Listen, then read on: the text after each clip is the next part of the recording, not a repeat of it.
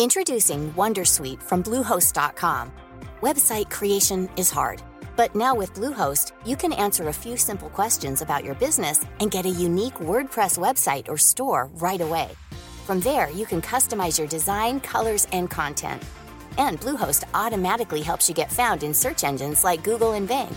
From step-by-step guidance to suggested plugins, Bluehost makes WordPress wonderful for everyone. Go to bluehost.com/wondersuite. Say hello to a new era of mental health care. Cerebral is here to help you achieve your mental wellness goals with professional therapy and medication management support. 100% online. You'll experience the all-new Cerebral Way, an innovative approach to mental wellness designed around you. You'll get a personalized treatment plan from a therapist, prescriber, or both in a safe and judgment-free space.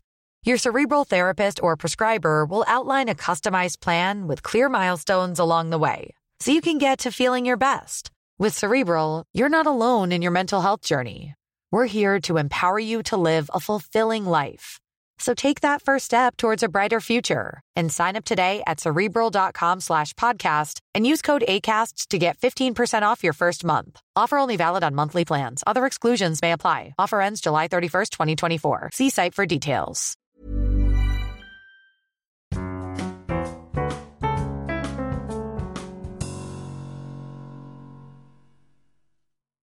Hello and welcome to the first series of Help, I'm in my 20s, a career development podcast where we hear stories of young professionals in many different careers. I'm Georgie, your host and creator of this podcast.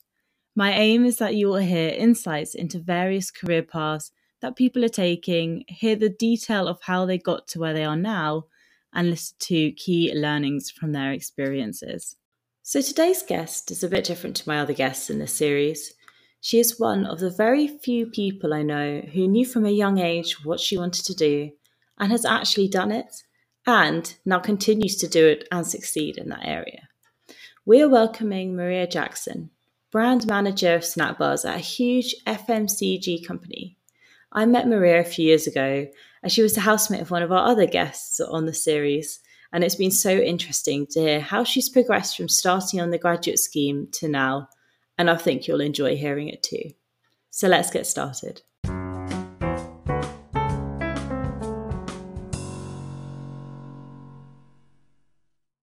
Welcome, Maria, to Help, I'm in my 20s. Thank you for being here.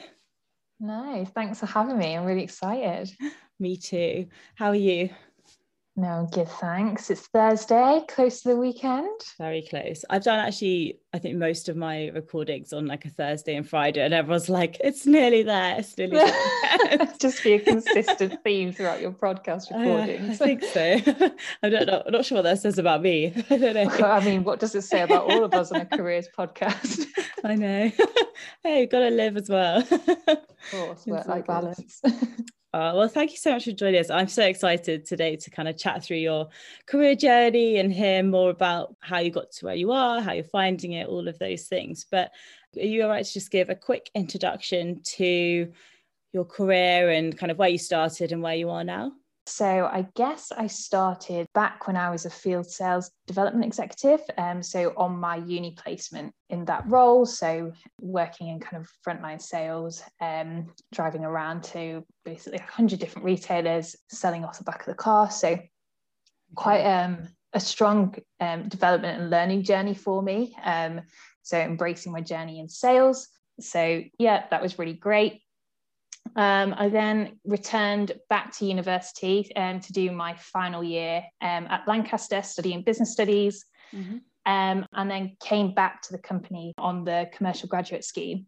So I guess as part of that scheme, I've rotated across multiple different commercial roles. So that's included sales revenue planning, marketing and account management, and then rolled off the scheme slightly early to do an agile project for which I was the sales lead for. And then once that finished, I rejoined back into the marketing function into a junior brand manager role, so for Wellbeing Biscuits, and then have recently in the past few weeks been promoted to brand manager snack bars. So here we are today. Oh, congratulations. That's so exciting. And we were just talking, you're in your first 2 weeks, so it can be a bit overwhelming and just learning so much new stuff in a new role. So how's it been going? No, I always find it, I mean, it's a super exciting time, right? And I think I always reflect what someone told me probably when I first started my career, actually, in terms of the first 3 months and kind of how you're in a journey of, it's super exciting, you're learning loads of different, loads of wonderful new things, and then you hit the 3-month curve and you're kind of like, okay, I've been in the role for a while, it's super exciting, maybe come across some obstacles, maybe go down the curve a little bit, and then back up and you're at the 6-month point, and that's the point where you really feel like you know what you're doing, really set it onto your role and start adding that value, and then continue kind of that journey across to the year. So yeah, definitely at that front stage where super exciting, but lots more to learn. So feeling slightly tired, but very energized from it at the same time. Slightly contradictory, but all good. Definitely good, and definitely something that's good to hear that you're enjoying it so far as well. So with, I guess I've probably known from quite a young age that I wanted to go into, it was probably the more marketing function, actually. Okay. So I think from around the age of 13, I've always known that that's young. No, quite early. And I mean, it's not as if it was definite. I knew the career path, but I probably knew what I really enjoyed. I think back in the day when I was younger, so my sister's into fashion design, and we always had this kind of running joke that, you know, she would be designing the clothes and I would kind of be doing the marketing for it. I mean, pipeline dream, I'm definitely not in fashion at the moment, but I mean, equally exciting function of snacks. But yeah, I think there was always something within the creative, selling something to consumers, kind of advertising it out there. I think another part of me always had a visions of what I wanted.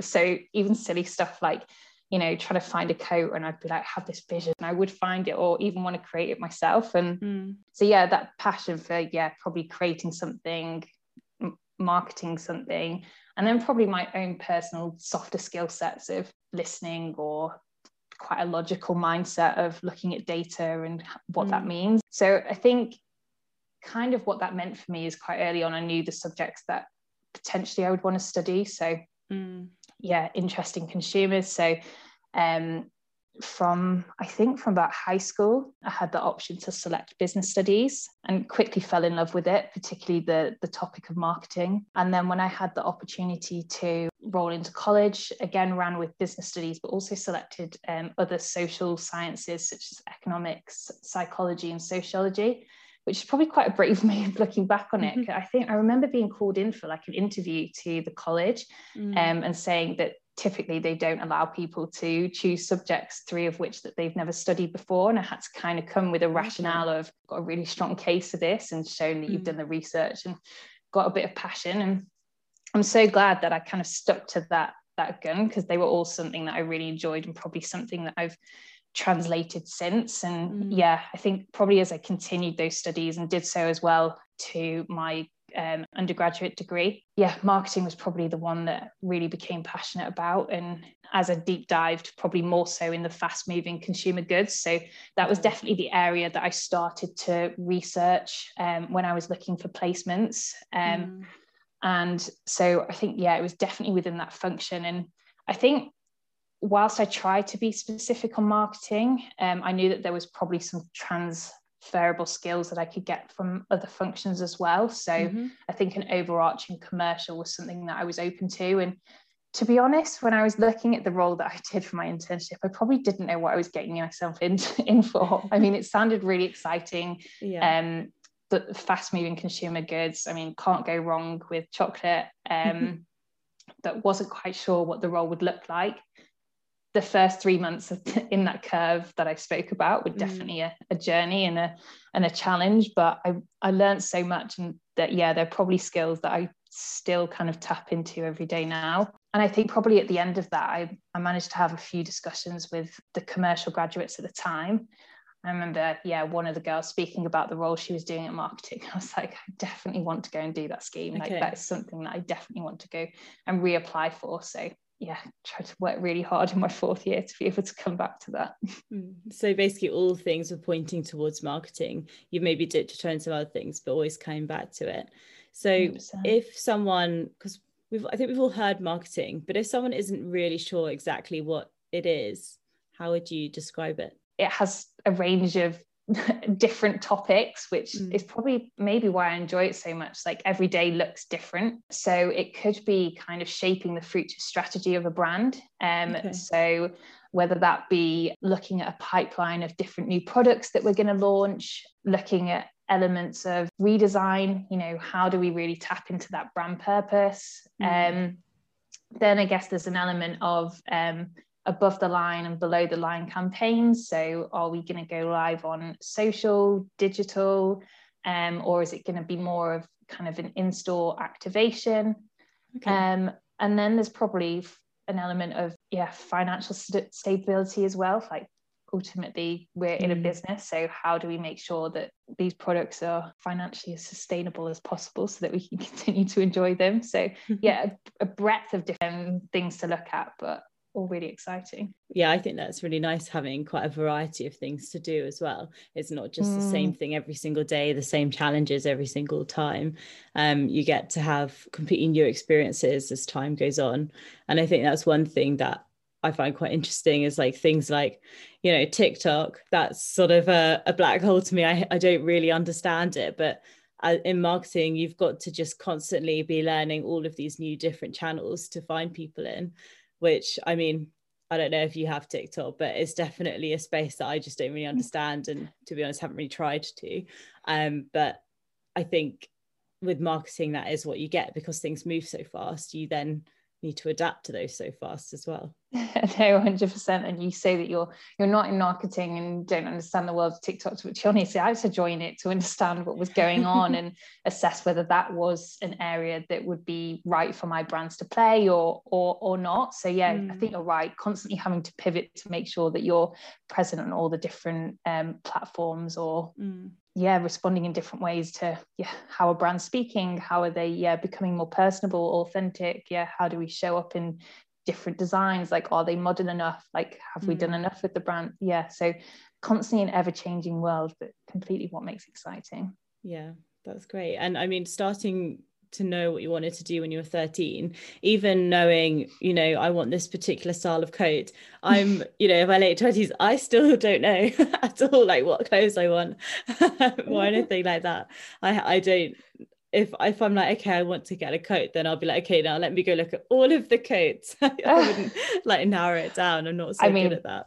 That is probably a perk. I don't think my mum was too impressed with me back in the day when I would not settle at anything less than my vision, but try to strive for what I view of what I would quite like. I so like as well that with your sister you would play business plans, kind of to I know that doesn't sound as exciting, but you know, you're just like kind of playing different scenarios in terms of like, okay, if we're doing marketing for this, or if we were trying to go down this route. I think that's quite nice, definitely. And it's what gave you maybe an edge over someone else as well, because you're already starting to actively talk about it. You said when you went to college you had to kind of persuade them why you wanted to do those subjects, and you already had such a vision that it was maybe easier to talk about because you're used to talking about it. But I mean, I think that's pretty amazing personally, because I'm not that. I personally like the opposite of that, in that I still don't know. But how did you know? And I know that there was lots of things pointing you towards marketing, but now that you're there as well, how do you know that it's what you want to do? I know, it's such a good question, isn't it? And it's made me reflect. But I think my initial response probably would be to that is the effort and the hard work that I'm putting in giving me a level of reward that I feel justifies that effort. So I think there's probably some days, isn't there, where you do have to work above and beyond the 9 to 5. But am I getting enjoyment out of it, whether that be in the short term, in the moment, or I can see a long-term reward from it? And at the moment I am. So I think that's maybe, a place that I would kind of say when I know that I'm in the right area. If it's giving you that sort of work satisfaction, then that's got to be a huge bonus, definitely. Well, because I mean, I get that from my work, but I don't feel like I know. So I'm not sure if that's just, will I ever know? I'm not sure. We'll find out, I suppose, in some sort of life. But that's also one of the reasons I'm doing this podcast, is so I can hear different people's perspectives on their careers and see how, you know, they've got to where they are, how their different experiences have kind of shaped where they are and what they might want to do in the future. So we've kind of gone through your field sales experience, which I think they definitely throw you in the deep end by, you know, as a in your internship, just saying, okay, off you go and sell to our retailers. How did you find 100%. that, like, in person? I mean, yeah, I look back on it now, and I was 19. They delivered, gosh, the biggest car. It was like a Renault Grand Scenic. I honestly looked like I was a mum with 3 kids and a dog in the back, because it had like a cage to stop the chocolate from flying through. Oh my gosh. And I was given 100 different retailers that I needed to visit, either on a 6-weekly or 3-weekly basis. It was a sales ground. So for context, I think I drove about 30,000 miles throughout my whole year internship. So wow, quite intensive. And yeah, my sales ground had been vacant for 18 months. So the customers that I was visiting were, yes, some of them were pretty annoyed that they hadn't had representation for a while. So I wasn't coming into the best environment straight away. I remember my first day, I got kicked out of 7 shops, and I honestly sat in my car and I was like, what am I doing here? Like, this is awful. And I think that probably makes me think and reflect on skill set and how I could bring it straight away. I think my natural traits probably didn't show up until that 3-month mark. I'm definitely someone that likes to build relationships. So those first meetings of not knowing someone and trying to get them to buy off me was challenge on the offset. But I think I remember there's this one retailer in particular, and I will always like remember it, and I always look back on it as an example of like building relationships and knowing that I was kind of starting to make that transition into adding value. But he kind of looked at me, he was a 6-weekly customer, and he was like, look, I'm happy for you to come into the shop and do your thing, but I'm not going to buy from you, and I probably won't talk to you. And he wouldn't even look at me when I was in the store. And so I made a point of, he was on my route home, so I made a point of visiting him every 3 weeks to kind of build that relationship. I think it took a couple of visits, and at one point he was just kind of like, so what have you got on your car today? So slowly spoke him through, you know, what was on offer. And fortunately for me, it was kind of like a half case option, so you know, it wouldn't have been a massive investment for him. And so he was like, okay, I'll give it a go. So I set it up on his counterpoint, no real pressure there. And then the next time I visited, he was like, sold through super quickly, like, what have you got this time? And he ended up being a customer that would buy some of my biggest case deals. But I think it was just like putting in the effort to build those relationships and go above and beyond to build the connections and sell like that. But I think that's something that's learning the value of building relationships and what I translate into any other role. So while sales is maybe not necessarily where I see myself going in the future, it's definitely something that translating those skills or taking learnings from it, or making a role work for you like maybe necessarily at the beginning it's not great, but what can you do to kind of get the most out of it? Well, you took that extra initiative to say, okay, this person isn't feeling valued, he knows that I'm on like a 6-week, I'm going to take that initiative to go that extra effort to go every 3 weeks, and you know, it's on your way home, it's not necessarily like a huge I guess it's just time for you kind of going through, although it sounds like you're quite busy if you're seeing 100 retailers every 3 weeks. But I think you took that extra effort and it paid off in the end, which 100%. Was always a nice story. By the end of it, then I really enjoyed my role. So doing that bit at the upfront and going through that curve probably ultimately helped me in the long run, which is always good. I feel like I then earned my stripes to be able to, you know, go out into the office world and, you know, understand the absolute foundations of the business and all those different points. So going through that certainly helped. Yeah, you definitely, and helps to build the resilience as well, I'm sure. Resilience is a good word. Yeah. So going back to university then for another year, and then you ended up on the go for the commercial graduate scheme at the same company. So, yeah. And I know you had different rotations. So what did you do first as part of that? So my first role was revenue planning. So effectively,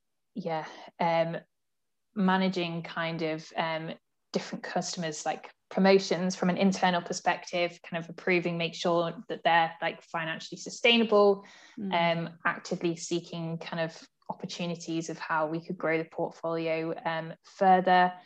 And then probably doing a bit of like internal storytelling on, you know, how we're tracking against our full year forecast, opportunities that we could take to kind of bridge that or grow it further, and then build future forecasts for the upcoming years. So managing that key stakeholders, so presenting top line stories to senior stakeholders, which also was probably a journey, doing that from quite a young age and being confident enough in the knowledge that I knew to be able to present that. How long was each rotation?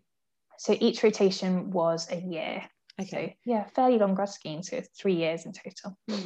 Yeah, so I mean, on the podcast, your old housemate, she was saying how hers her 9 months, and she said the first 2 months, like you were totally crazy, really overwhelming, like so much to learn.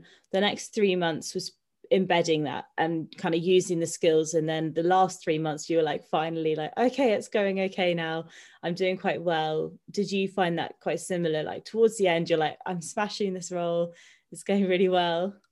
I wanted to say smashing, hopefully I got to that point. But no, yes, certainly found that the 3 months kind of introduction, 6 months to kind of know what I was doing, and then hopefully add value in the remaining 6 months. So I think adding value to that year point, but what's been quite interesting rolling off it since is kind of needing to lap yourself, so doing above and beyond the year. So yes, you can grow a portfolio, but can you do it again? So that's really interesting each time. So and then at the end of each year essentially you just start afresh somewhere else. So what was your second rotation? Brand executive.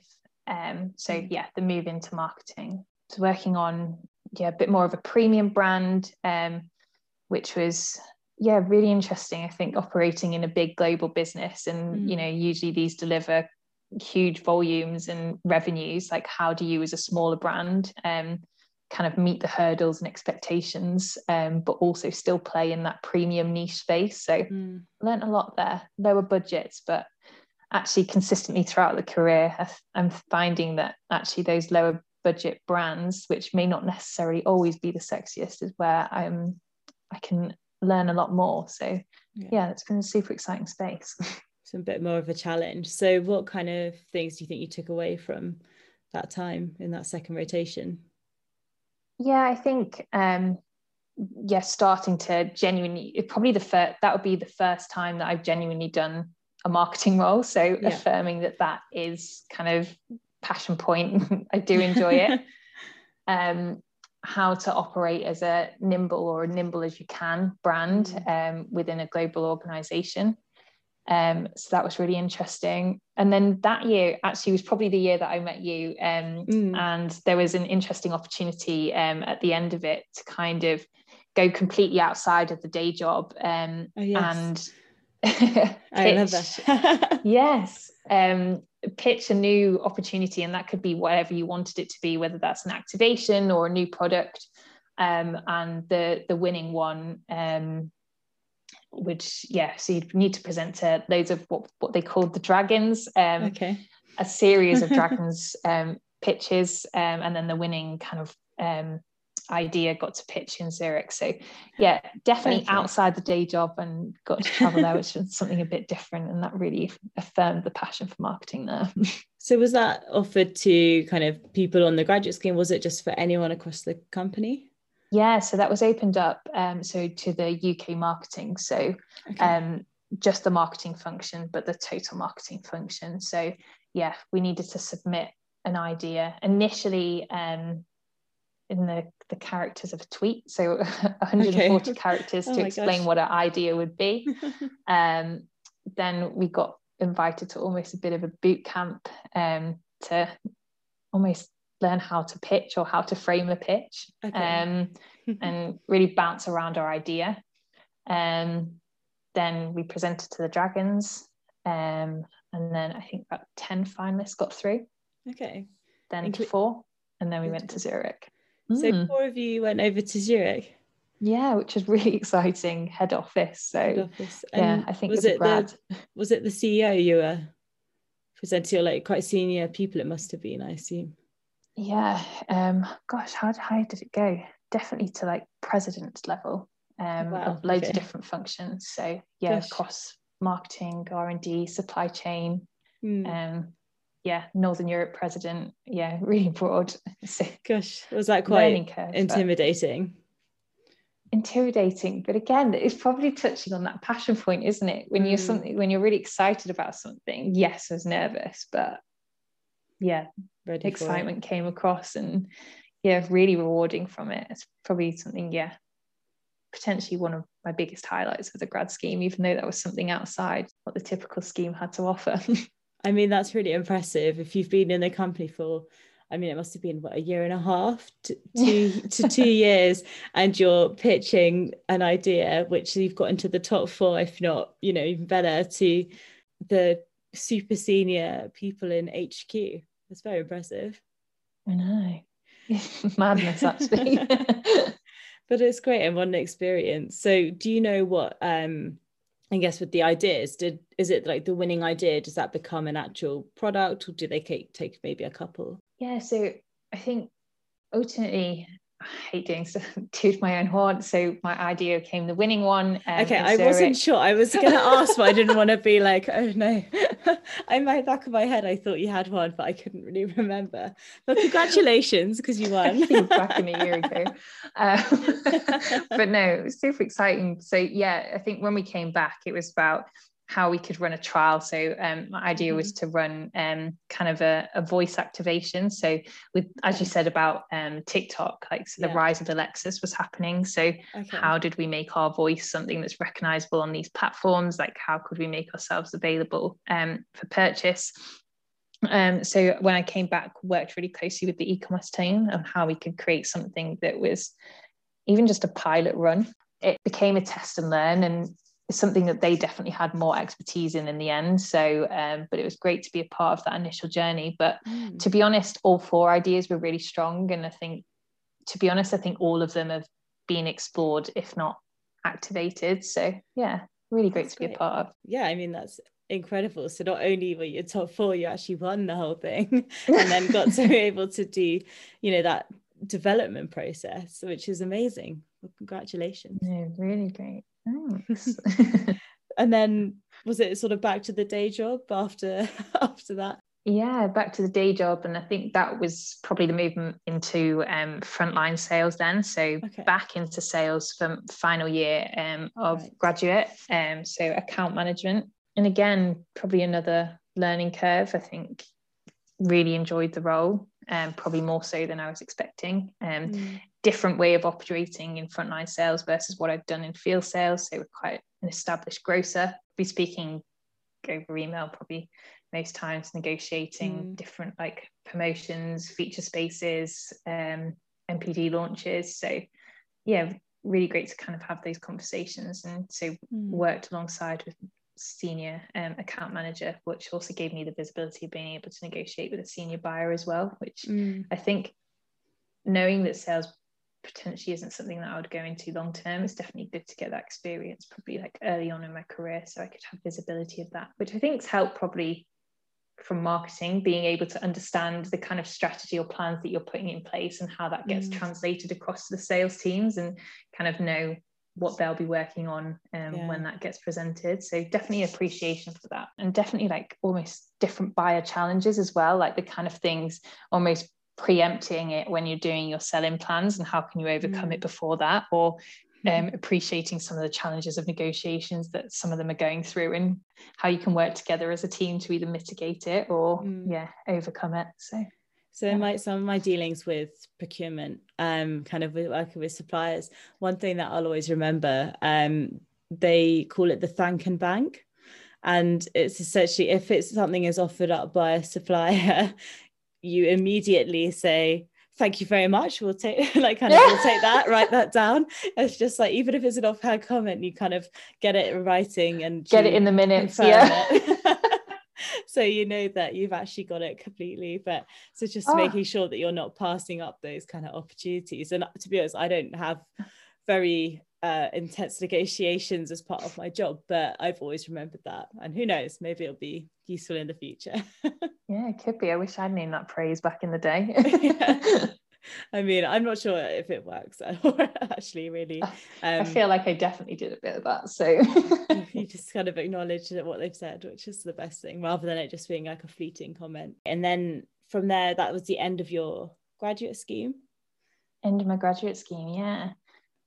So rotated again, stayed in sales, but on a new kind of venture. So moved into an agile project, was probably a completely different way of operating. So it was almost using like the agile sprints, so kind of project management agile working. Yeah, definitely. So a new way of working in terms of all the functions being involved at an early stage. So how could I, as the sales lead, work and collaborate with customers from an early process and kind of get their thoughts into developing the new product, like feedback from things from pricing to even like design, and get their thoughts on activating. I think really interesting journey of how a big business kind of operates in an agile way. And yeah, definitely a massive learning curve for me. It's completely not something that I'd ever done before. Probably an area where I learned a lot about myself and how do I, in that fast moving world, ask for help, not get overwhelmed, pivot really quickly. And yeah, all things that I've taken into roles that I've done since. So I think it's definitely easy from work. Botox Cosmetic, out of botulinum toxin A, FDA approved for over 20 years. So, talk to your specialist to see if Botox Cosmetic is right for you. For full prescribing information, including boxed warning, visit BotoxCosmetic.com or call 877-351-0300. Remember to ask for Botox Cosmetic by name. To see for yourself and learn more, visit BotoxCosmetic.com. That's BotoxCosmetic.com. Hey everyone, I've been on the go recently. Phoenix, Kansas City, Chicago. If you're like me and have a home but aren't always at home, you have an Airbnb. Hosting your home or a spare room is a very practical side hustle. If you live in a big game town, you can Airbnb your place for fans to stay in. Your home might be worth more than you think. Find out how much at airbnb.com/host. Introducing Wondersuite from Bluehost.com. Website creation is hard, but now with Bluehost, you can answer a few simple questions about your business and get a unique WordPress website or store right away. From there, you can customize your design, colors, and content. And Bluehost automatically helps you get found in search engines like Google and Bing. From step-by-step guidance to suggested plugins, Bluehost makes WordPress wonderful for everyone. Go to bluehost.com/wondersuite. Hi, I'm Dori Shafrir. And I'm Kate Spencer. And we are the hosts of Forever 35. And today, we're talking about Club Med, the best all-inclusive getaway for families. Today, Club Med has nearly 70 resorts worldwide, from beachside resorts in the Caribbean and Mexico, to magical locations in the Maldives and Morocco, to ski resorts in the mountains from Canada to the Alps. Between their all-inclusive family programming, wellness offerings, land and water sports, and their French heritage-inspired food and drink offerings, Club Med is the best way to elevate your family getaway, no matter which location you're at. To learn more, visit clubmed.us. work, like it sounds a bit strange to say you get emotionally invested, but you do, because your effort's gone into it, all of your time. You 100%. generally like the idea, and then when people are just quickly say, okay, that's not work, we'll go to the next thing, that could be quite difficult, I think. Yeah, 100%. That was my idea. Exactly.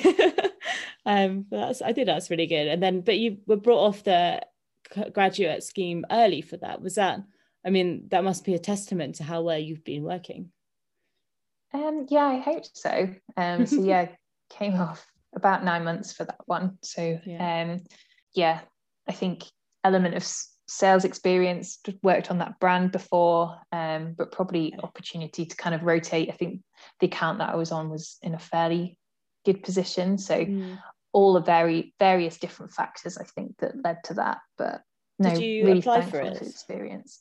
Or... No, actually. So it was probably one of the roles that didn't have to do any application, just probably rotated within a week of knowing about it to moving on. So unfortunately my internet died, so I had to just change rooms, so it might sound a little bit different, so very sorry about that.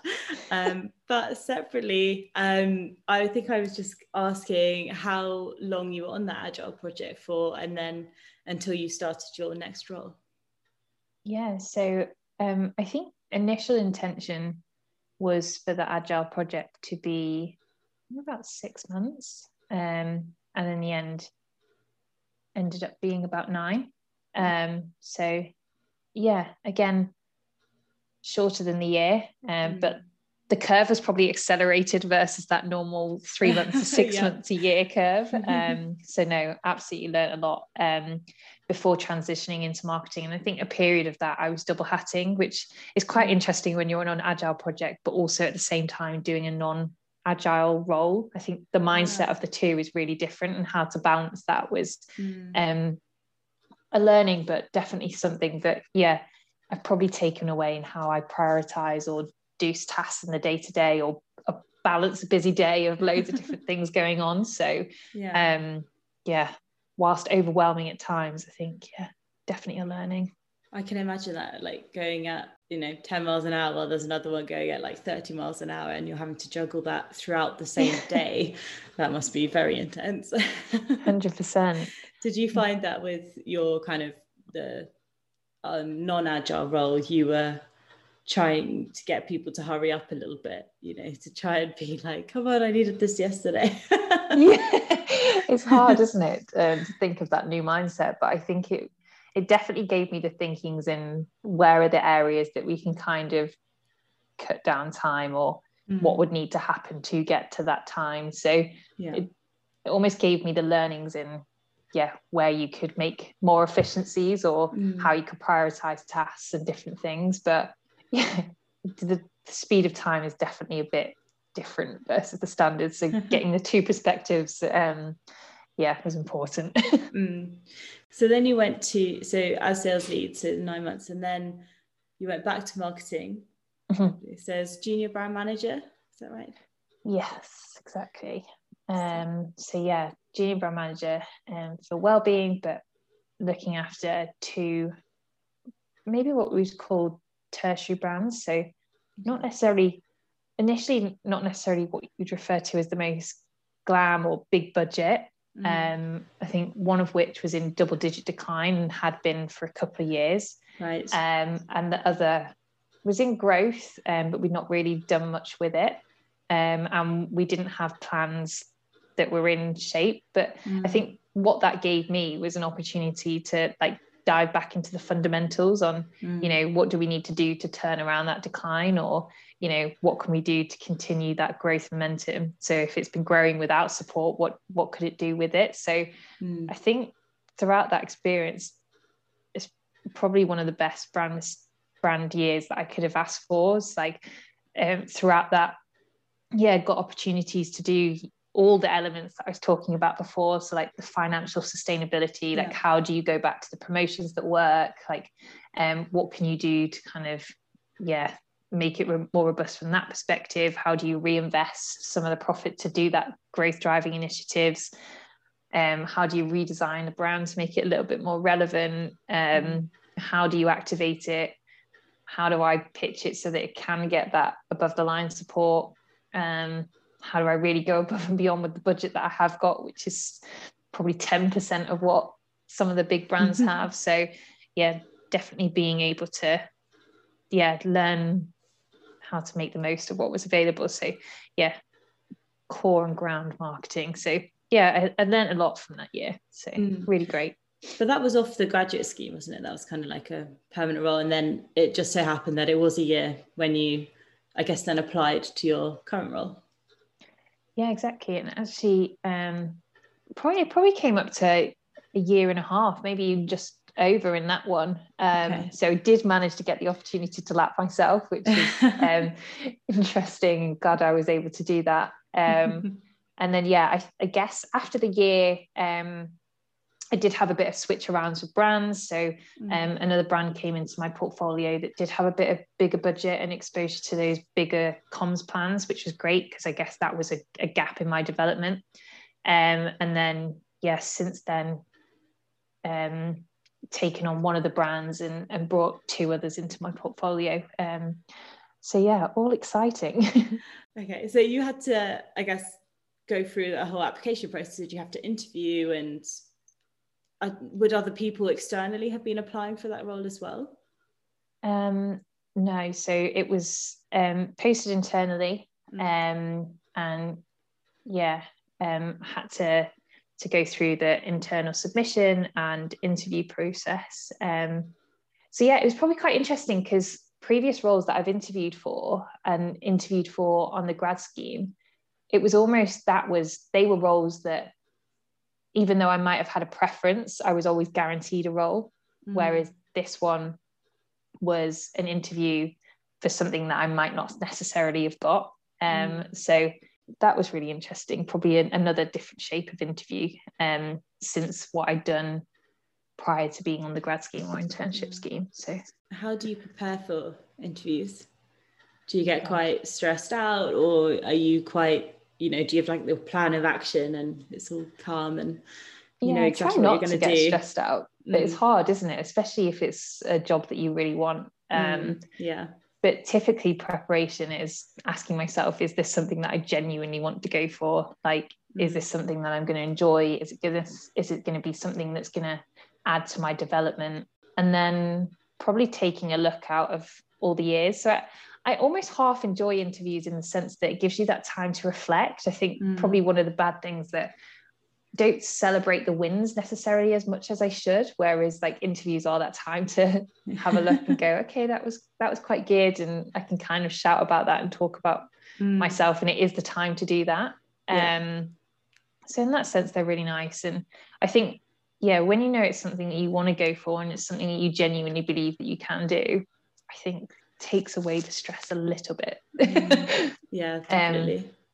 So in terms of prep, I would just like look over the past few years, kind of look at the wins that I've had, a couple of examples that I want to call out, kind of look at the values of the company or like the responsibilities of the role, almost like preempt examples that could best fit to that, and then try to enjoy it as much as possible.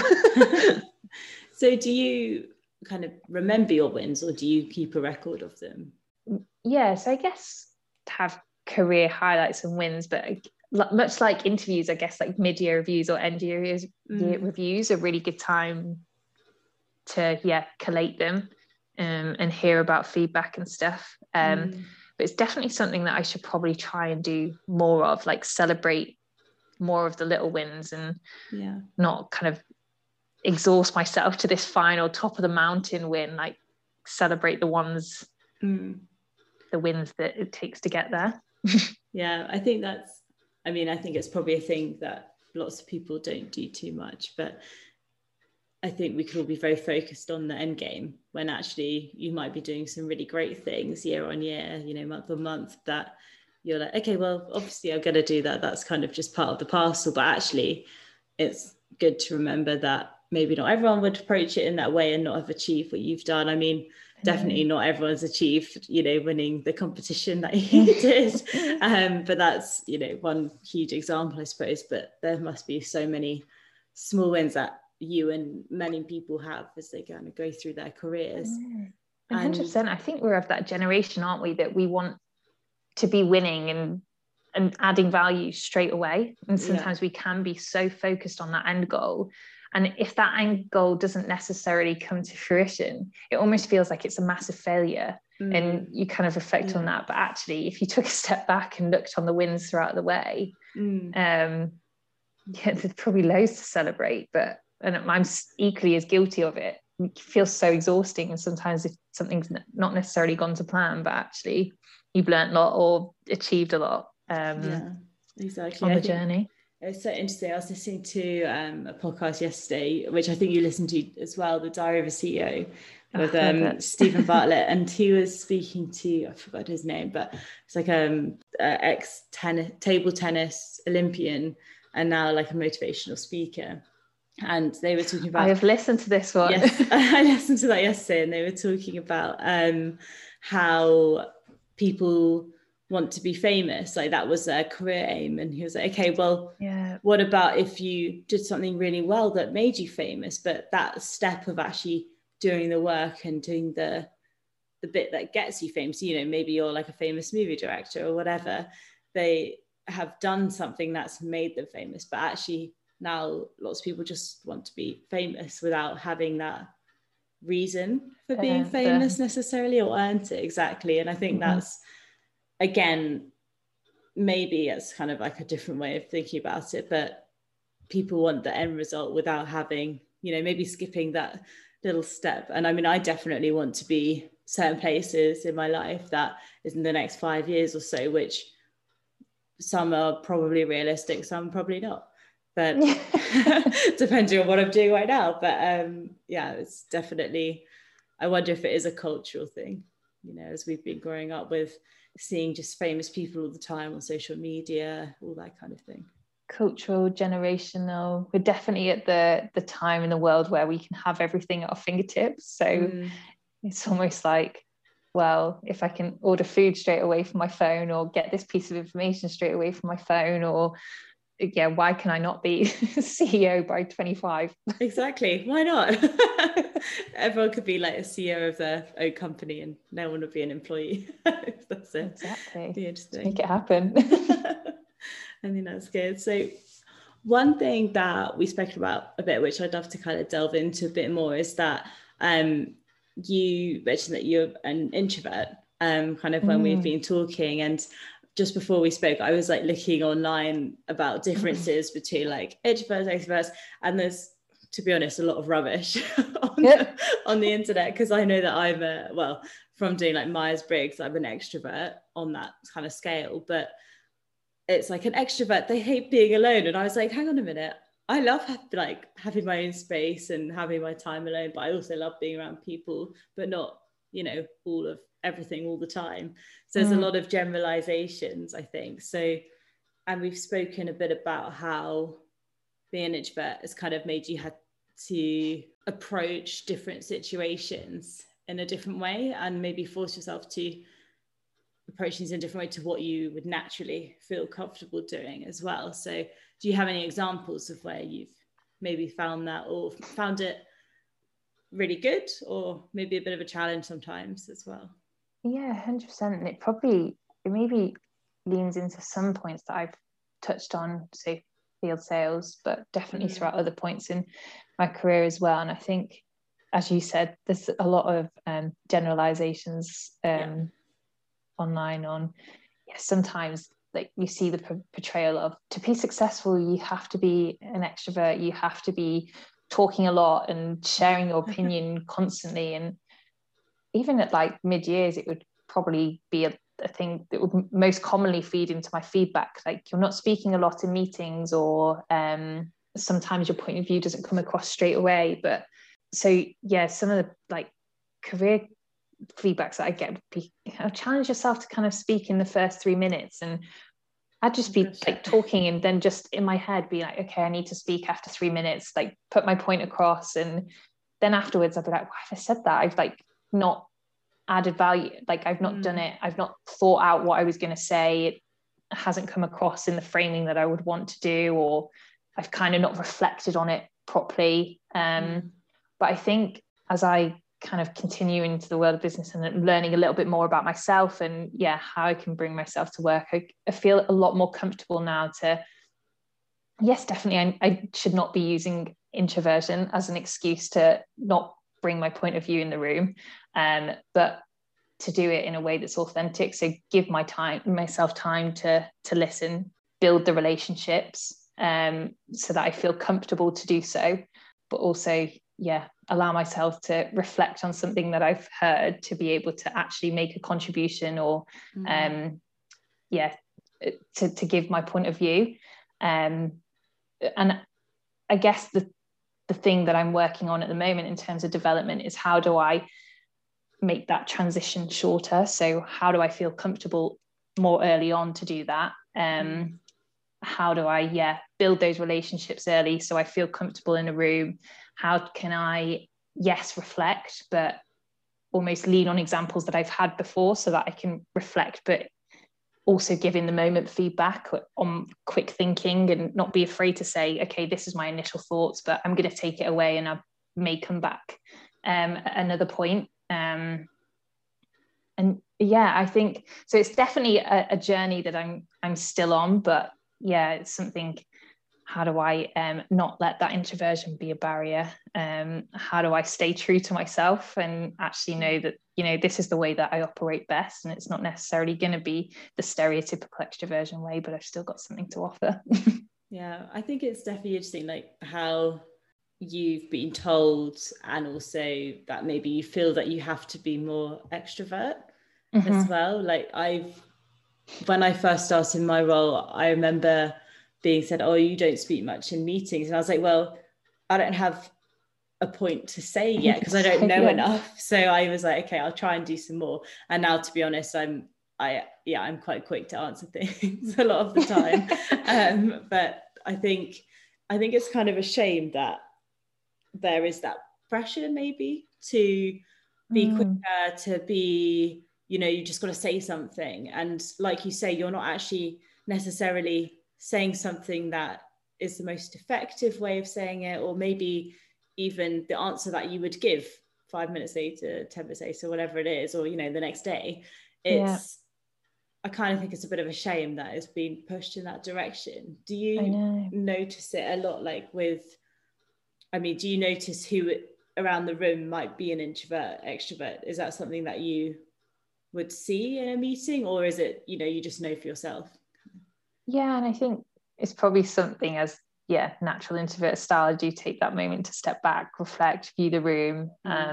So I can usually pick up on some of those things, and I guess how in some cases how I've started to work with like mentees. But I think it's interesting. Yes, at the beginning of my career, I probably found more of that, pressure to be extrovert. But I've noticed that actually there's probably a lot more buzzwords at the moment, like bringing your true self to work. And I think whilst I'm finding who I am as well, I think businesses are also finding, like, how do we bring all the different types of personalities and make sure that we all add value in that different way, because it's not, extroversion isn't necessarily a bad thing or good thing, and same with introversion. So I agree, definitely. And I think in my team at work, I'm the only extrovert out of all of us. And we work in like consumer behavior, so obviously we've all done the psychometric tests and all of that. But I remember there was a graduate who was an extrovert, and I was like, oh, someone else. But like, it's not. We can vibe. I think kind of, but to be honest, it really didn't make like a difference to the team as a whole. And we're a close team, so we all trust what we have, that relationship built. We all trust what each other says. And I think you mentioned like building that relationship makes it easier maybe to then feel maybe comfortable saying what you want to say at a right point as well. 100%. I think where I'm at best, I would probably say I've got really strong working relationships. I can collaborate with people, give my point of view, but also hear theirs. Like, listen, challenge opinions, be a supportive network, have a bit of fun, give like a pragmatic response. But if I'm in an unfamiliar situation, whether that be in business or with unfamiliar people, what can sometimes happen is like a manifestations of like what I would call confidence gremlins. So that fear of failure, that fear of not knowing enough, that fear that someone's going to judge me for all of those things. And that can translate into, not offering my point of view, even though I might know deep down, fears that someone's going to be like, that's not right, you don't know anything. Or it could be that I don't ask questions to kind of solidify that understanding, or so it translates in quite a few of those ways. So I guess now what I'm working on is how can I build those relationships early doors outside of meetings, or lean on people I do know, or lean on past experiences, so that even if a scenario or someone's different, how can I make that as familiar as possible to be my best quite early on, and share those tips with others. And you mentioned that you are mentoring and coaching now, and I think, is that part of like a company scheme, I think? And I think the company are really good in that, especially as graduates, we're allocated like a mentor from the get-go. I was really lucky that I got on with mine, had a really good relationship, and she may not be someone that I necessarily speak to every day or even every month, but someone that I know that I could lean on if I needed it. Also very privileged enough to be coached to kind of work through some of those like introversion elements. But I think the mentees that I work with, I wasn't actually like giving them on a scheme. I think one of the girls, I noticed that she was kind of pre a presentation, like panicking and like overworking and really reading the script so that she could practice it recitally. And I was like, I just recognize this trait so much, like overworking so that you do know enough to be able to contribute or do your best. So we've had a couple of catch-ups, and how can she be a bit more comfortable? How can I share my learnings, which aren't necessarily at the best they can be? I'm still on a journey myself, but to help her feel comfortable and confident and comfortable enough to bring her natural trait to work as well. I think that's so great that you recognised something in her, but also recognised that you had some value to give her as well, so that she is then helpful, and hopefully, someone that she'll pass on to someone else. So do you find mentoring, coaching quite, is it a lot of value to you? Does it make your work more enjoyable? It's really rewarding. I definitely find that is something that I get a lot out of. So I guess at the beginning we were probably talking about like passion points and how your effort you put in, you get it out. How do you find stuff in your day-to-day that gives you that element of enjoyment? So even if it wasn't my day job, what can I do above and beyond my day job that I'm going to get that passion out of as well? So mentoring isn't part of my day job, but it's something that I'm more than happy, even if it was outside of like work times, or to work beyond that so that I could do that. Something that I'm happy to dedicate that time to. That's great, and people will benefit from it as well, which is even better. Let's hope. Absolutely. Well, you wouldn't be speaking to them if they didn't find it valuable. So true. I think that's great. So I guess I could have preempted some of the questions that I'm going to ask at the end of kind of each podcast, but so we'll start with the kind of more positive, and it may be what we've just spoken about, it might be something else, but what has been the best thing as part of your career, or it could be as part of your just working life to date? I think we probably touched on a few of them, but I think highlights would be, joining brands that maybe initially I wasn't so excited about, but actually finding a true passion for them and being able to turn them around and genuinely feel like I've added value and really enjoy that day to day. I think the another was probably outside of the day to day, so that Ignite project, and the added bonus of being able to go to HQ and pitch an idea that not necessarily is in your normal full year planning. And then probably we touched on it, and how do I share my learnings, and if it helps someone or one person above and beyond the day, that was definitely a highlight. Yeah, make you feel really good as well. So, and then conversely, what would be the hardest thing or the most difficult thing as part of your career, or maybe even it could be, your last role, it could be the whole breadth of your career. It's up to you. If I look at the whole of the career, and I could probably call out a few, so whether that be field sales, some of my sales roles or the agile projects, those first 3 months in them that I've been in that unfamiliar zone, or maybe not necessarily just not sales, maybe marketing as well, and how do I work through the unfamiliar, not feel that pressure to be able to deliver straight away, ask for help, and then come through the other side. So definitely probably a few consistent themes there, but that's definitely been the hardest, and a journey that I'm still working on. Well, it sounds like every single role that you get, it's the first 3 months, which I don't think that will necessarily change each time, but I think it's difficult for everyone, but you can, find different ways to cope. And I have found that, each of the transitions have probably been less of a shock each time. Like, how do I take the learnings from the previous ones? How do I learn on past experiences that I can translate, to make that a smoother process? And then looking to the future, I mean, you've just started your new role, but how would you want, or how do you think that your kind of career will develop over the next, well, it's up to you. It could be 6 months, 5 months, 20 years. Almost that, maybe to the point of working towards the mountain. I wouldn't necessarily say anymore that I've got a fixed place that I can definitely see myself being. Okay. I'd probably like to see myself in marketing. I think I'm enjoying it at the moment. So in some sense, I think that is somewhere that I could see myself staying.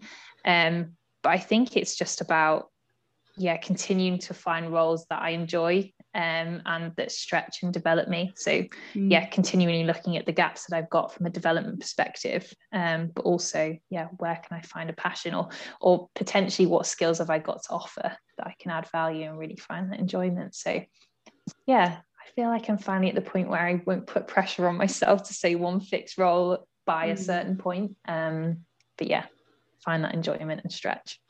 Brilliant. And then if someone was maybe wanting to get into marketing, or maybe even sales or FMCG, what advice would you give them? Maybe a couple of thoughts and learnings that I've got is that we've touched on. Maybe follow your passion, not the grade. So sometimes a role might come up that might be the promotion, but reflect on it. Is that something that you're genuinely going to enjoy? Is that something that's going to give you the learnings to progress in the future? Assess that. I think a role is what you make it. So you might not necessarily think this is going to be the amazing role, but I think you can shape it into whatever you want it to be. So for me, whether sales, is that necessarily something I'm going to go into long term? Maybe not. Have I learned a lot from it? Can I translate it into this one? Yeah. Smaller brands, did I think that was going to be amazing? Maybe not, but did I actually have some of the best years? Yeah, absolutely. And then I think probably final ones, like have confidence in leadership style and how you can bring value to work. But I think getting experiences that you're able to find what your passion is, and understand what your leadership style is, and get as many of those as possible early doors that you can kind of push for in the future. That's brilliant. I think you've obviously, at least for what you want to do now, found your absolute passion, and you're obviously doing very well coming off a graduate scheme early, going on to different roles, and now you're in a very new exciting role, which I wish you all the best of luck for. And Thanks. So Maria, thank you so much for being on Help I'm in My 20s today. It's been lovely to speak to you. No, it's been so lovely to speak to you too. And you've probably given me a bit of time for reflection and learnings as well. So no, thank you so much for having me. That's great.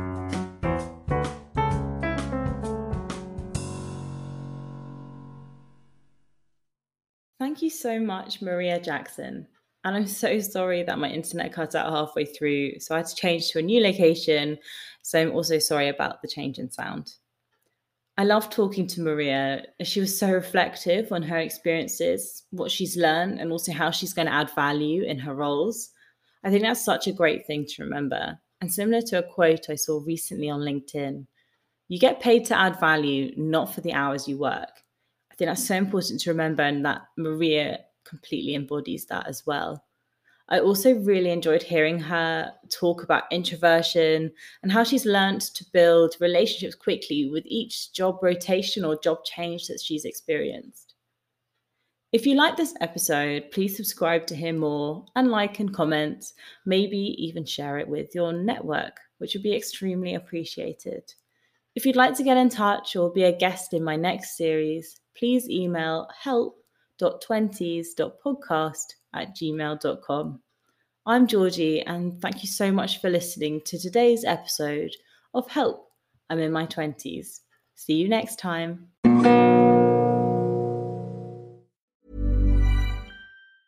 Hi, I'm Dori Shafrir. And I'm Kate Spencer. And we are the hosts of Forever 35. And today, we're talking about Club Med, the best all-inclusive getaway for families. Today, Club Med has nearly 70 resorts worldwide, from beachside resorts in the Caribbean and Mexico to magical locations in the Maldives and Morocco to ski resorts in the mountains from Canada to the Alps. Between their all-inclusive family programming, wellness offerings, land and water sports, and their French heritage-inspired food and drink offerings, Club Med is the best way to elevate your family getaway, no matter which location you're at.